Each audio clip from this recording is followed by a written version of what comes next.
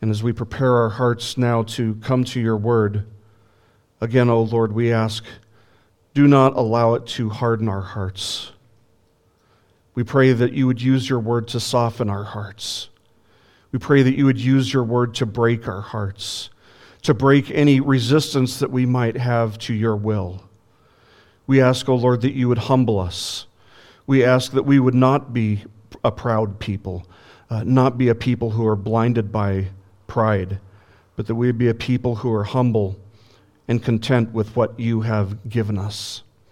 And so we ask that as we go to your word, we ask that you would use it to soften our hearts, that you would use it to grow us in Christ's likeness. We ask that you would use it to drive out any darkness remaining in our hearts, in order that we may more fully be devoted unto your service for the glory of Christ. In his name we pray. Amen. Well, if you have your Bibles, please turn to the book of 1 Samuel, chapter 18. We're actually going to be finishing the whole chapter today, looking at verses 6 to 30 as we continue in our study of 1 Samuel. I normally don't preach a whole 24, 25 verses, but this is all one section, and there would be no point in actually breaking it up. So it will move pretty fast as we go through the text, faster than we normally do when I preach like one verse or two verses. This passage, it's actually amazing to see the Lord's providence sometimes in my preaching schedule. I don't plan these things. I just say, this is what I'm going to preach the first Sunday of every month and, the rest of the month. And this month, of course, the first Sunday of the month, I preached on persecution, on what Jesus said in the Sermon on the Mount about persecution. And it actually ties in perfectly with the passage that we're going to be looking at today, because if there's anybody who knew what it was like to be persecuted, it was David. And it starts in this chapter 18. There are things in life that we can all agree that people either love them or hate them. For example, let's take black licorice. Most people, I understand, for whatever reason, hate black licorice. They would trade their black jelly beans for lima beans. But for those of us who absolutely love black licorice, we wouldn't trade our black jelly beans for anything less than gold. But as far as food goes, the same principle applies to sushi. People seem to either love it or hate it. And there's not a lot of middle ground between those two things. Movies and entertainment, they can have the same kind of what you call a polarizing effect, where people either love them or hate them. For example, I can't even begin to stand all the new Marvel superhero movies that have been put out in recent years, but I realize that there are also a lot of people who love those movies, which is why they keep making them, so stop it. But people seem to either love or hate things like that. There are certain movies, and music it's the same way. And of course, if we're talking about things that people either completely love or completely hate, with there being no middle ground, we must remember that the same principle applies to people as well sometimes. Not everyone, but certainly some people, like Jesus, for example. He said this in Matthew chapter 12, verse 30, "He who is not with me is against me." Where's the middle ground there? There's none.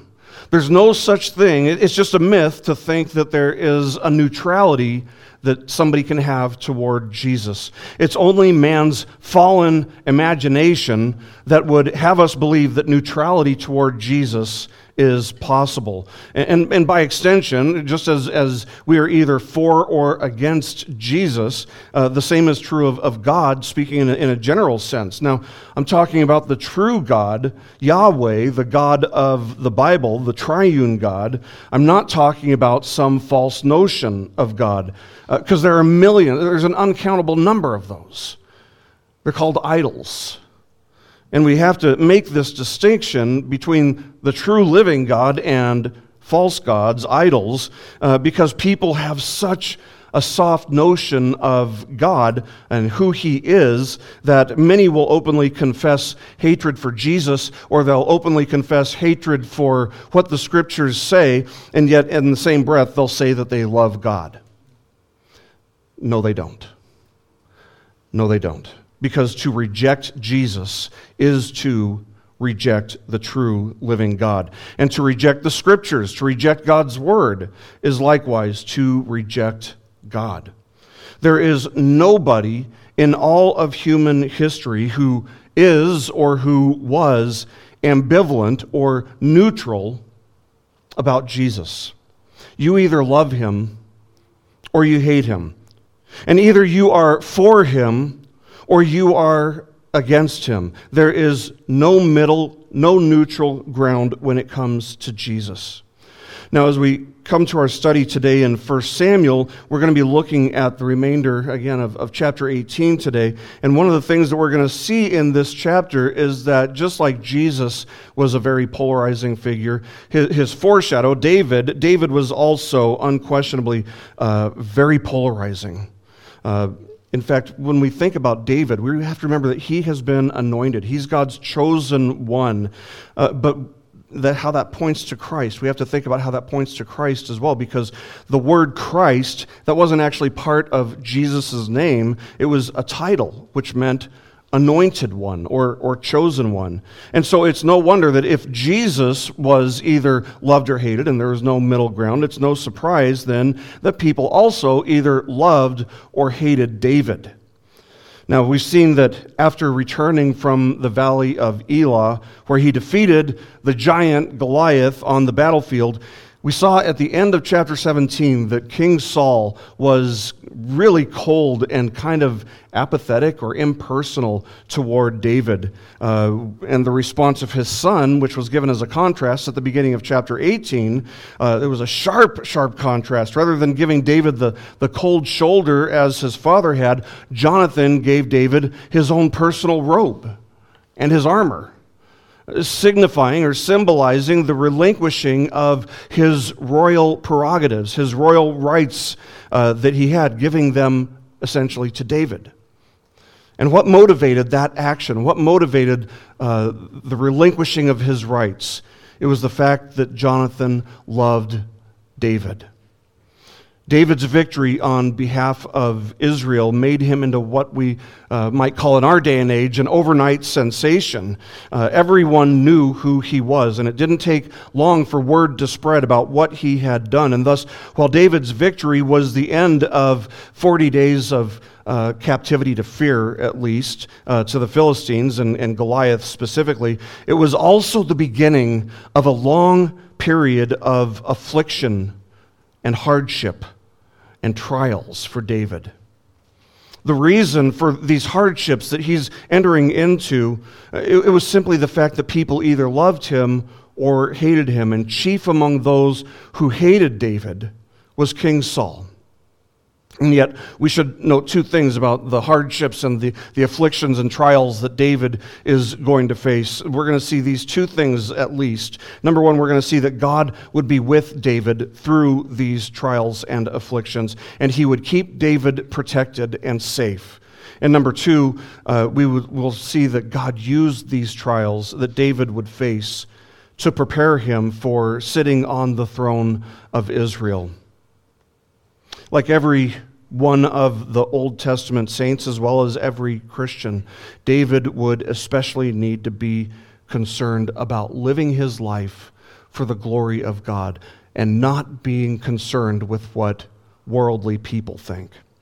In this period of hardships, David would learn the principle that he would go on to express so eloquently in Psalm 146, verse 3, where he wrote, "Do not trust in princes, in mortal man, in whom there is no salvation."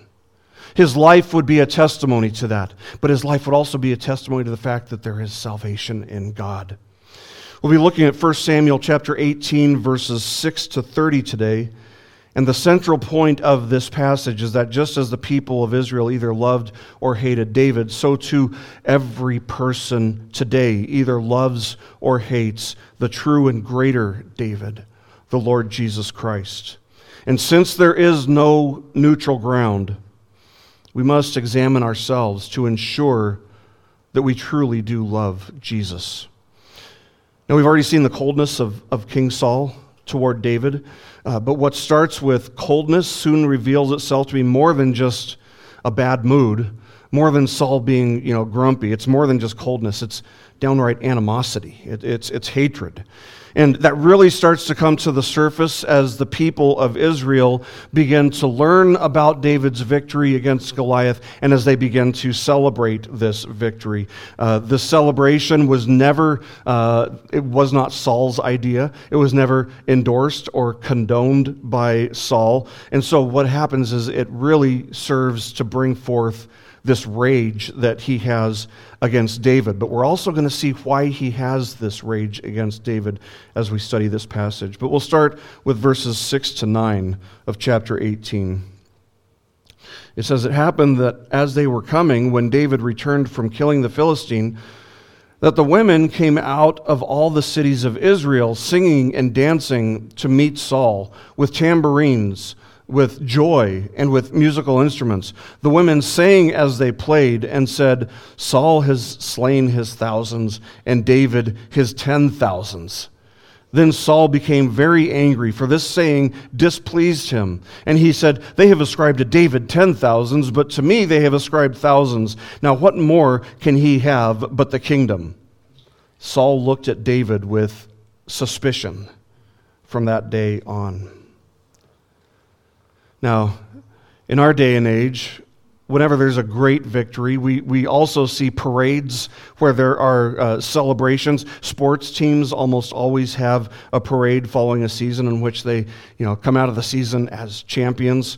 There was a famous parade in New York City following the victory of the Allied powers after World War II. And these parades are common. They're marked by joy, by excitement.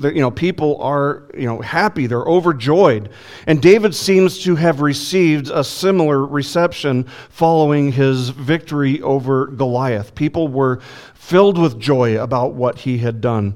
Now, when we come to verse 6, we don't know exactly how much time has passed, but we can safely assume that it's been somewhere between a couple days, maybe, a couple months. I mean, we don't exactly know. The text doesn't tell us.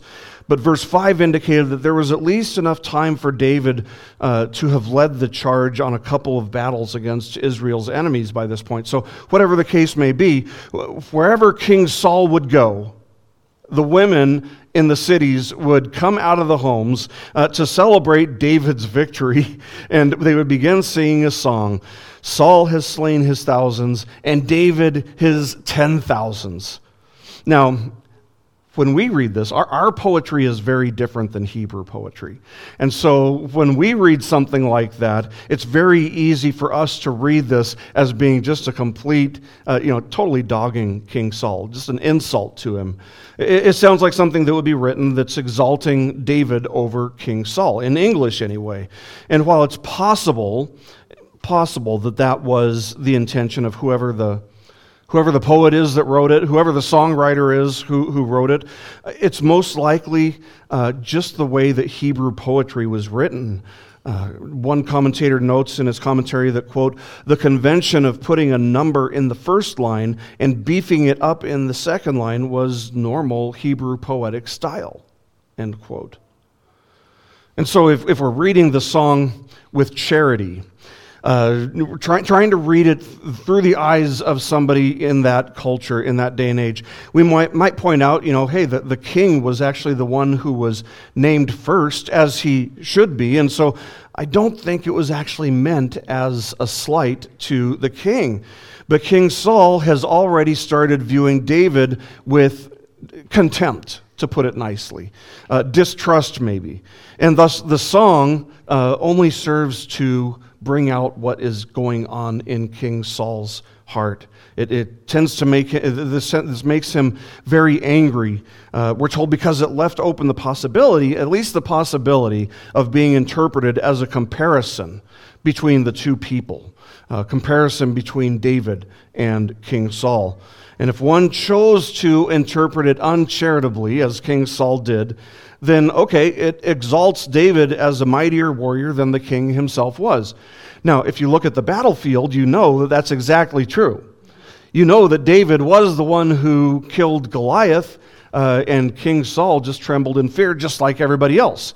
So the song is true, and yet King Saul hates it because it makes him feel slighted. Now, before we see this song as maybe being fun or playful, we should see what it reveals about the state of Israel's relationship with God at the time. Because rather than celebrating what God had done for them through David, and rather than offering praise and thanks to the Lord, the song, even interpreted with charity, the song exalts and gives praise to man and not to God. They see David as the hero, and the real slight isn't to Saul as the king of Israel. The real slight is to the King of Kings, the God who worked through David to give David the victory. Now let's be sure that we're not so gullible or naive to think that we aren't prone to do the same thing. What we see here is a glimpse of ancient celebrity culture. Is there celebrity culture today where people exalt man over God? Absolutely. David was a godly man, of course, but the people are focused on David. Does that happen in the world today? Is there ever a situation in which people are more focused, more preoccupied, maybe even more enamored with a preacher than they are with the God that the preacher is talking about? Does that ever happen? We can't deny it. Of course it does. You have these Christian conferences that cost several $1,000s to attend, between admission and hotel and food and a rental car and so on and so forth. It just kind of makes me wonder if there wouldn't be a place where that money could be maybe better spent. But the question is really, what draws people? Why do they go? Now get ready to either say ouch or amen here. Is it God that they come to worship, or is it the preachers featured at the conference? And I'm not saying that this is an issue for everybody who goes to conferences. I don't think it is. And I'm not saying that we shouldn't have conferences. I think that we should. But every featured speaker there knows that there's a possibility that somebody in attendance has made or easily could make that preacher into an idol. We as Christians of all people should not follow the world's example in terms of celebrity culture, having a celebrity culture. We shouldn't follow the world's example in idolizing and praising and uplifting men, even faithful men, instead of God. Compare this song that the women here are singing. David has killed the 10,000, Saul killed his thousands, or the other way around. But compare that song about David with the song that was written by Miriam that she wrote after the waves of the Red Sea came crashing down on the Egyptians who were pursuing the Hebrews in the Exodus. She sang this in Exodus chapter 15:21, after God had delivered them and had used Moses to deliver them, right? He used Moses, let's get that much clear. But it was ultimately God. Miriam sings this in Exodus chapter 15, verse 21. She says, "Sing to the Lord, for he is highly exalted. The horse and his rider he has hurled into the sea." Not a single word about Moses, and that's exactly the way it should be. Do you see the difference between Miriam's song and the song that these women in Israel are singing in David's day and age? Let's never forget the fact that God alone deserves the glory for the work that he does. He alone deserves all the glory. Make no mistake about it, however, Saul didn't want God to have any glory either. He didn't want David to have any glory. He didn't want God to have any glory. Saul wanted all the glory for himself. Saul has been all about his own glory, his own agenda, ever since we were first introduced to him. And so, therefore, for that reason, it's not even surprising that this song, which seemed, at least to him, to be giving more glory to to David than to Saul, it provoked a deep, jealous rage within King Saul. And the result of his insecurities is revealed. We see it in here in chapter 18, verse 9, where we're told that Saul looked at David with suspicion from that day on. Now, it's been said that the envious die not once, but as often as the envied win applause. And this is exactly how Saul relates to David from this point forward. What a terrible thing it is to be ensnared by envy. Envy has to be dealt with, and it has to be dealt with quickly, as there are very, very few other things, other emotions or human reactions that will cause as much damage as envy will, not only to oneself, but to anyone who is nearby. Envy turns somebody into a ticking time bomb, and nothing turns a person into a hater of the neighbor that he has been commanded by God to love the way that envy does. And so thus the Christian's response to feelings of envy. Envy is just a nice way of saying extreme covetousness. We recognize that coveting is a violation of the Ten Commandments, right? But the Christian's response to feelings of envy or covetousness is to repent and to stop looking for contentment in what somebody else has, but to find contentment in the portion that God has provided for you. God is a good father. Would he neglect his children? No, he wouldn't. Jesus made the same point. What father would give his son a stone if he asks for bread? God loves us. God provides what we need. And so to envy another person is really to feel discontent with what God has given us. Matthew Henry comments saying this. He says, quote, "Proud men cannot endure to hear any praised but themselves, and think all their honor lost that goes by themselves. It is a sign that the Spirit of God has departed from men if they be peevish in their resentment of affronts, envious and suspicious of all about them, and ill-natured in their conduct. For the wisdom from above makes us quite otherwise." End quote. That is to say, the wisdom from above doesn't make us envious. The wisdom from above makes us feel content with what God has given us as our portion. Now think about how much trouble Saul could have saved himself if only he had recognized that he was in sin here by envying David and turned to God instead to find his sense of contentment. Yes, David's existence would torment Saul, but it didn't need to. It didn't need to. It only tormented Saul because Saul didn't repent. It only tormented Saul because Saul wouldn't lay down his selfish and foolish pride.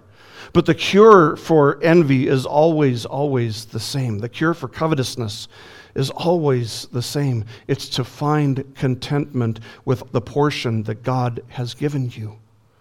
Ultimately, it's to find your contentment in God alone, to trust that he's a good father who won't neglect you, who hasn't neglected you, but who has given you everything that you need. And so therefore, you have no reason at all to feel discontent. And so if you start feeling discontent, it's irrational and it's sinful.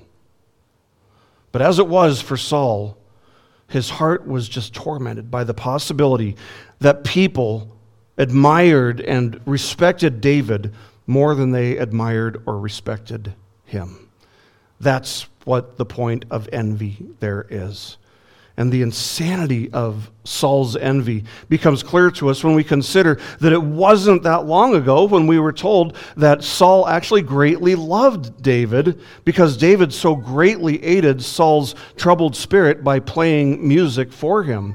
And Saul's response to that was to love David. Just a chapter and a half ago.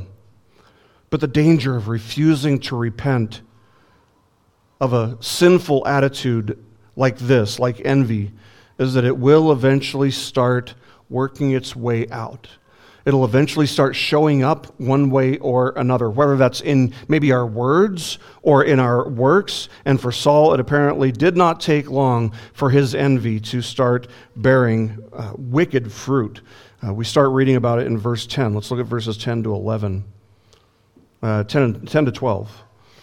It says, "Now it came about on the next day that an evil spirit from God came mightily upon Saul, and he raved in the midst of the house while David was playing the harp with his hand as usual, and a spear was in Saul's hand.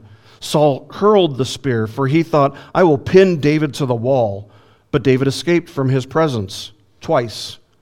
Now Saul was afraid of David, for the Lord was with him, but had departed from Saul." We actually see such humility demonstrated in David's life.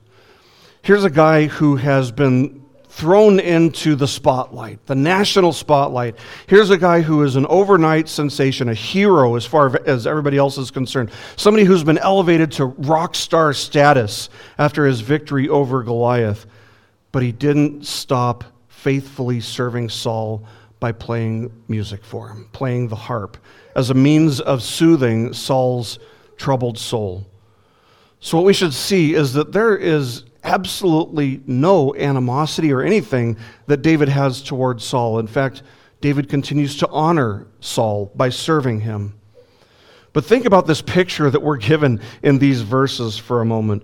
What kind of a raving lunatic, what kind of absolute madman walks around his house with a spear in his hand, chasing a young boy, looking to pin him to the wall? I'll tell you what kind of man does that. It's a man who has allowed the envy of his heart to grow and to blossom and to bear wicked fruit. And it happens quickly. In this case, one day.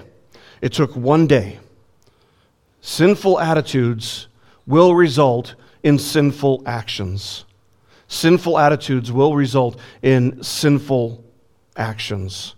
And in this case, the seeds of murder were planted, took root, and produced murderous fruit very quickly, which only underlines the reality for us that such dark, sinful attitudes must be dealt with promptly and thoroughly. We can't look at envy or covetousness as some small, insignificant thing. In one day, we see that it produces murderous desire in Saul. Something that's small, something that's insignificant, something that can be dealt with later doesn't pose that kind of risk to us. But we have to see that that Saul's ultimate problem wasn't David. That ultimately it was the fact that it had become apparent to Saul that God was with David and for David. Now this becomes apparent to him after he misses pinning him to the wall with his spear twice. So that's why we read in verse 12, "Now Saul was afraid of David, for the Lord was with him, but had departed from Saul." Now we saw back in chapter 16 that the Spirit of God had departed from Saul. It signified God's rejection of Saul as Israel's king, but here we see the depths of Saul's rejection of God in the way that he attempts to murder David, and yet he fails. So how exactly did he fail? And why did his failure convince him that God was with and for David instead of himself? Maybe it means that something miraculous happened when Saul tried to murder David. Maybe there was some kind of miraculous intervention. Whatever the case may be, it became apparent to Saul that God was indeed with David now, which is what caused Saul to hate and to fear David. Now Saul has gone from loving David to hating him without there having been even a small time of transition. But Saul's ultimate issue was the fact that God was blessing David in a way that he was not blessing Saul anymore. Saul has hated God all along. Even when the Spirit of God was with him, it's just becoming more personal for Saul at this point. His own hostile rebellion against God was ultimately what Saul's problem was. His problem was with David, but the only reason it was with David is because he had a problem with God. And God is with David. Now, instead of trying to pin David to the wall with his spear. What should Saul have done? Because he seems to have recognized, okay, I can't kill this guy. The Lord is with him. What should he have done when he realized that? He should have repented, yes. And it should have been enough. Seeing that God was with David, it should have been enough to convince him to quit hardening his heart against God. But that is how foolish pride is. Even seeing God protect David from being killed by his spear wasn't sufficient, wasn't enough to convince Saul to repent or to leave David alone. Instead, what he does is he hardens his heart even further as he comes up with plan B, another plan to get David out of the way. So we'll continue in verses 13 to 16. It says, "Therefore Saul removed him from his presence and appointed him as commander of 1,000. And he went out and came in before the people. David was prospering in all his ways, for the Lord was with him. When Saul saw that he was prospering greatly, he dreaded him. But all Israel and Judah loved David, and he went out and came in before them." Just as the Spirit of God had departed from King Saul, Saul now has David depart from him, from his presence. But instead of giving David a demotion, instead of saying, "Hey, shepherd boy, go back out to your sheep," sending him back out into the countryside, instead of that, where he could live a peaceful life, he comes up with a plan to get rid of David completely. He gives him not a demotion, but a promotion, promoting him to Saul's commander of 1,000. Saul's thinking seems to have been that if Saul himself couldn't be the one to take David's life, then surely somebody on the battlefield would be the man for the job. But his plan ends up actually backfiring on him, because instead of David meeting his demise on the battlefield, we read in verse 14 that David was prospering in all his ways, for the Lord was with him. And as Saul got word that David was prospering, which you'd think a king would love to hear. You'd think that a king would love to hear that the commander of 1,000, whatever position, whatever ranking that would have been in their army, you would think that he'd be like, "Yes, I knew that I put him in a good, hey, take some credit. You made a great decision," right? But he doesn't. Instead, what we read is he dreaded his face. He dreaded him.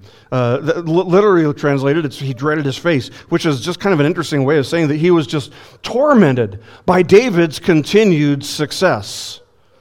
And of course, all the success that David was having on the battlefield not only continued to further harden Saul's heart toward him, but it also softened the hearts of everyone in Israel toward David. They had longed for a king who would lead them in battle and who would fight their battles for them. You'll remember that when they turned away from God, it was because they wanted a king who would fight their battles for them, like the other nations had, right? And David's victories proved to the people of Israel that he was the kind of man that they could get behind, that they could rally behind, that they could love. He was being celebrated as a national hero, and that was driving Saul absolutely insane. Saul had to have been thinking to himself, what do I have to do to get rid of this guy? Because plan A didn't work. Plan B doesn't seem to be working. Well, Saul couldn't get the job done. And if the enemies of Israel couldn't get the job done, who could possibly get the job done? And so Saul searches his mind, apparently. In his mind, he needed to get David out of the spotlight. And so he conceives of this idea of fulfilling a promise, or looking like he's fulfilling a promise that he had made to anyone who defeated Goliath in battle. The idea was that Saul could maybe hasten David's death or demise by convincing David to get married to his oldest daughter. And so we read in verses 17 to 19, "Then Saul said to David, 'Here is my older daughter Merab. I will give her to you as a wife. Only be a valiant man for me and fight the Lord's battles.' For Saul thought, 'My hand shall not be against him, but let the hand of the Philistines be against him.' But David said to Saul, 'Who am I And what is my life or my father's family in Israel that I should be the king's son-in-law? So it came about at the time when Merab, Saul's daughter, should have been given to David, that she was given to Adriel the Maholathite for a wife. Now, we don't know exactly what the plot was here, exactly how marrying Merab would have resulted in him being killed by the Philistines. Maybe it would have just distracted David. Maybe getting married would be a distraction for him as a newlywed. Maybe Merab was in on some plot to take David's life. Whatever the case, Saul doesn't offer her hand in marriage as a reward or unconditionally. Rather, he asks of David, "Only be a valiant man for me and fight the Lord's battles." In other words, this was the condition. This was what you would call the bride price for receiving his daughter's hand in marriage. So at least maybe that would result in David being killed by the Philistines. But while this offer sounds reasonable on the surface, when we read just the first half of verse 17, we're actually then given a glimpse of his thinking. We're told that Saul thought to himself, "My hand shall not be against him, but let the hand of the Philistines be against him." So that's why he does this. He's trying to get David killed. But he's trying to sound like he's being gracious about everything. But behind the facade, behind this ploy, is the idea that surely going out to battle against the Philistines would eventually prove to be the demise, the end, the death of David. I love commentator William Blakey's note on this. He writes that, quote, "Nothing shows a wickeder heart than being willing to involve another, and especially one's own child, in a lifelong sorrow in order to gratify some feeling of one's own." Putting your daughter out there as a way to get David killed. How low do you have to go? But David actually doesn't accept the offer. He declines the offer, and the beautiful thing is, it's not that David was, so smart that he figured out what King Saul was trying to do. Maybe he knew, maybe he didn't, but rather it's because he was so humble that he turns down this offer. His response to the offer is to plead his own unworthiness to be brought into the royal family. He's not saved, therefore, by the sword or by his smarts, but he's saved by brandishing just a deep sense of personal humility. He says to Saul, "Who am I?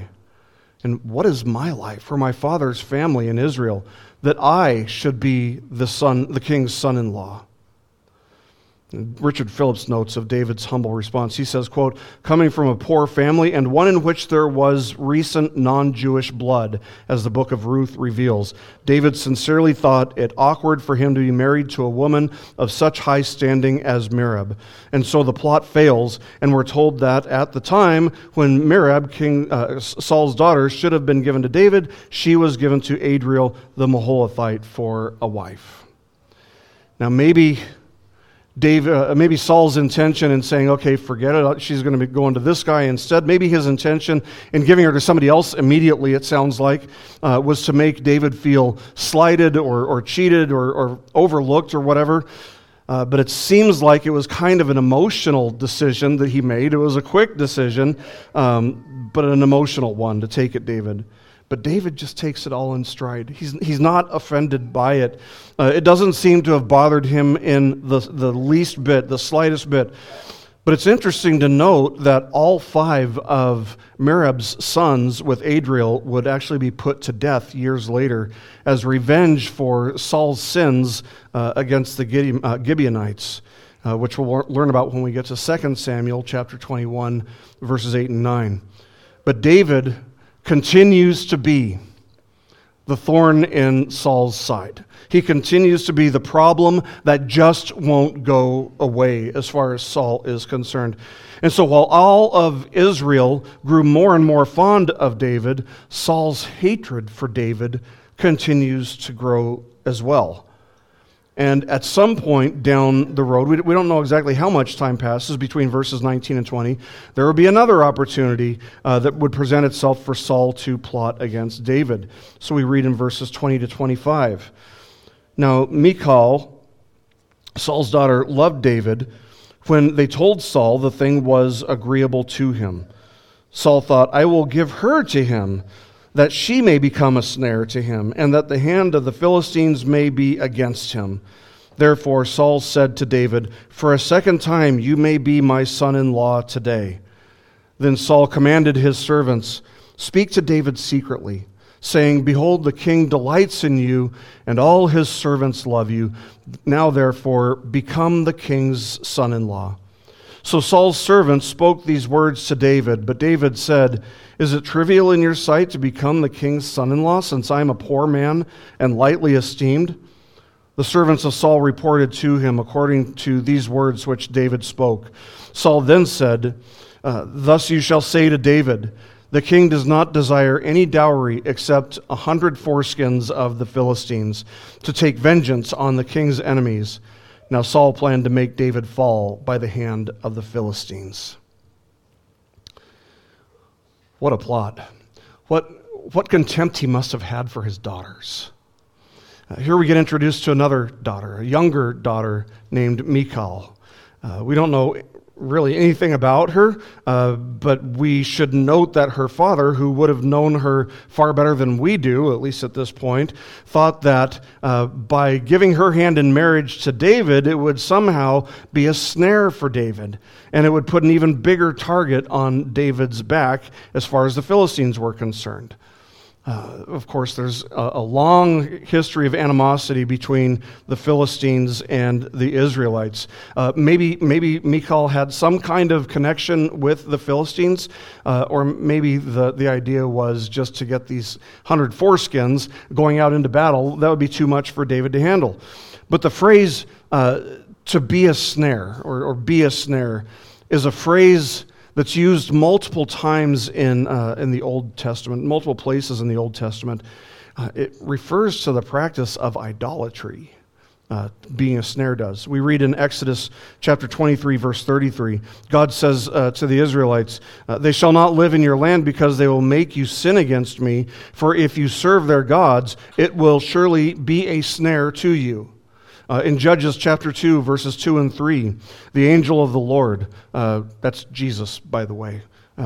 Jesus is the angel of the Lord. He recalls to the Israelites how he had said to them, you shall make no covenant with the inhabitants of this land. You shall tear down their altars. And he goes on to say, but you have not obeyed me. What is this you have done? Therefore I also said, I will not drive them out before you, but they will become as thorns in your sides, and their gods will be a snare to you. So whenever this phrase is used, it's talking about idolatry, and King Saul's thinking seems to be that, if he has this great love for God, and that's what's keeping God on his side, I need to make him stop loving God. So I'll give him my daughter. So his idea is that his daughter will become an idol for David, and David will no longer have God protecting him. But using his daughter to lure David into the practice of idolatry. What an evil and wicked idea. Notice, by the way, how he instructs his servants to go to David privately and to just lie to them. They would preface this invitation to become the king's son-in-law by saying, behold, the king delights in you. How true is that on a scale of 1 to 10? 0.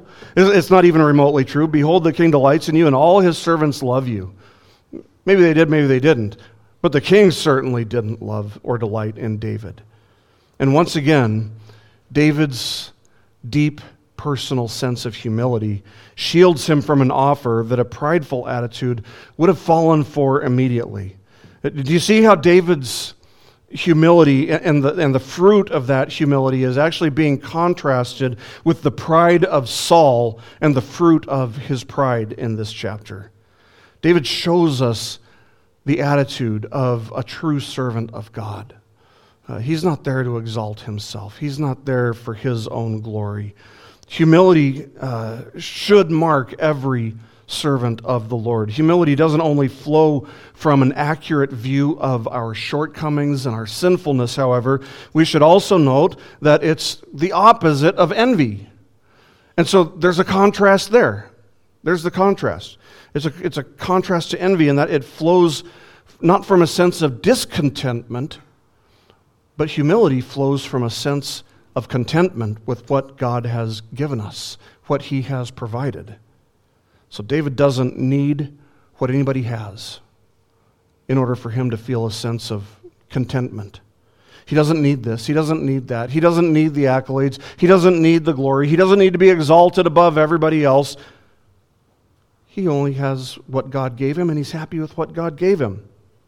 He's already got this sense of contentment, so he doesn't need to get it from something that somebody else has.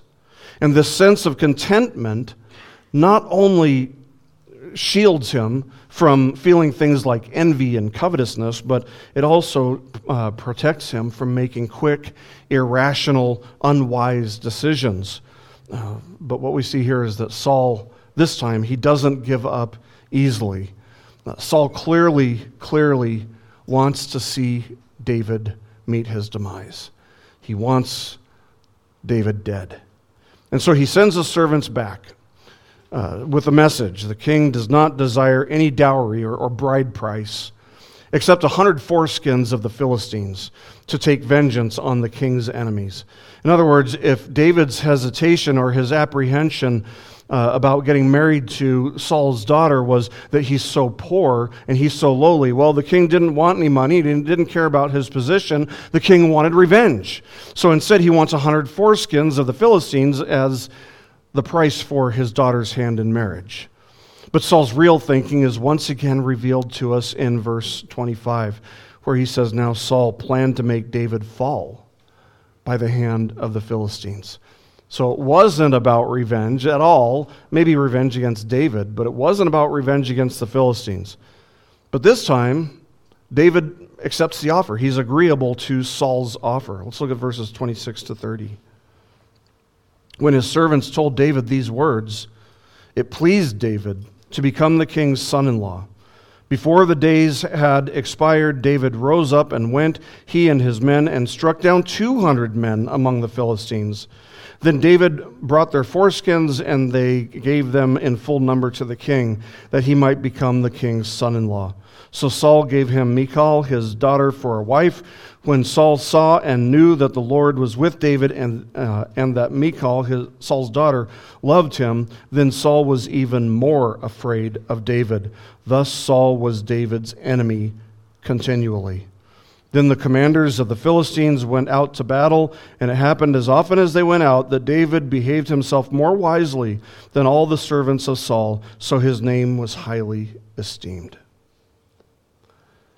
Now, if Saul thought that having David really desecrate the dead bodies of 100 soldiers, if he thought that that would so enrage the armies of the Philistines that David wouldn't stand a chance of escaping with his life, well, King Saul had another thing coming. Because David doesn't just slay 100 Philistines, he takes down 200 of them.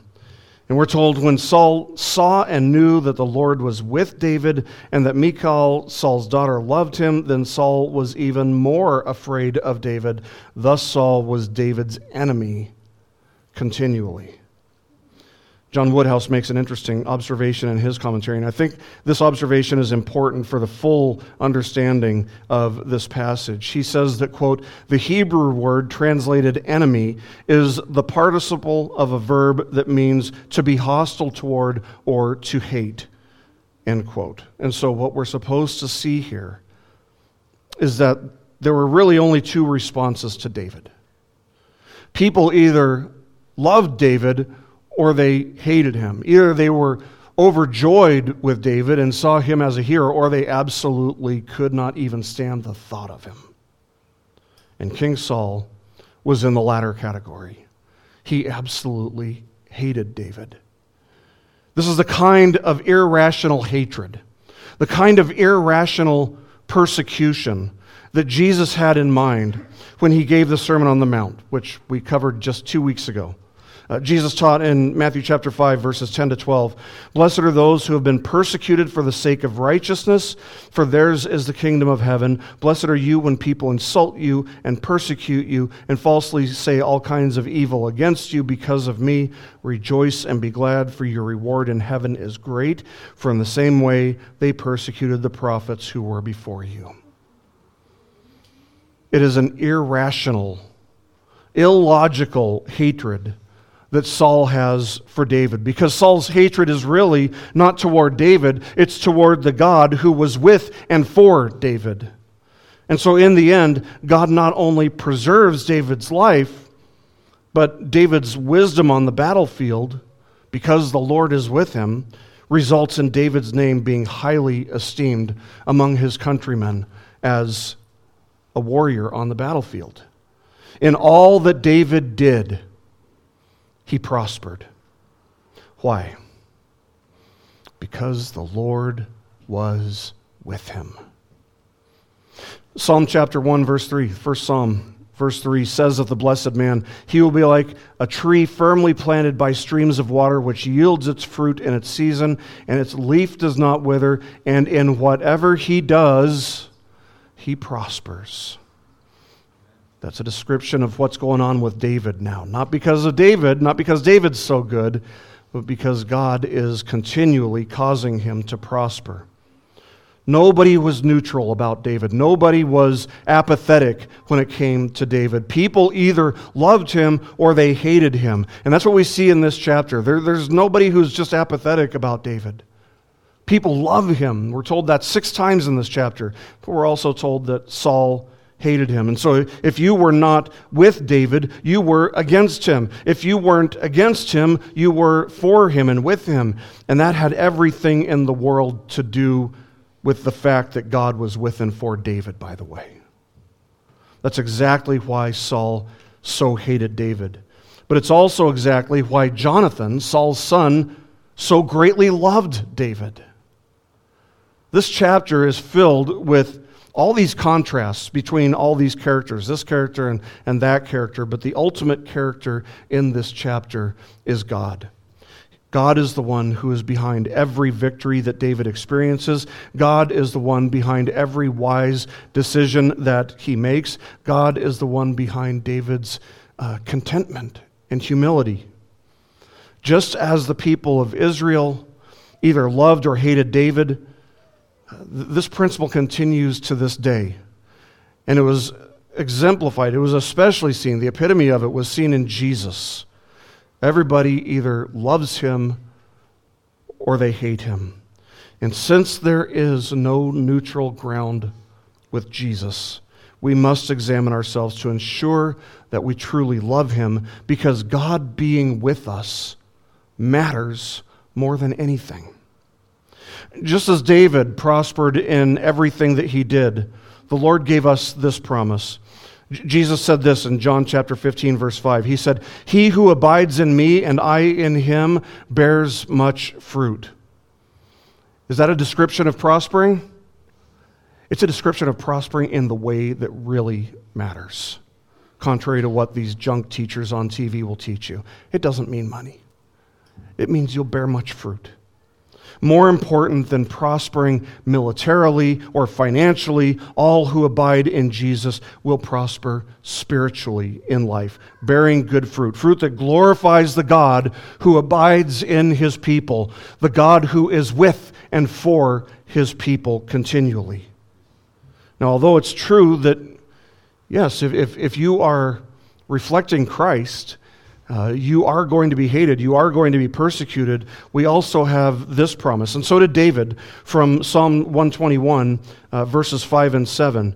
The promise is this: the Lord is your keeper. The Lord will protect you from all evil. He will keep your soul. The Lord is the one who numbers our days. The Lord is the one who determines when we're born, where we're born, and when we will go home.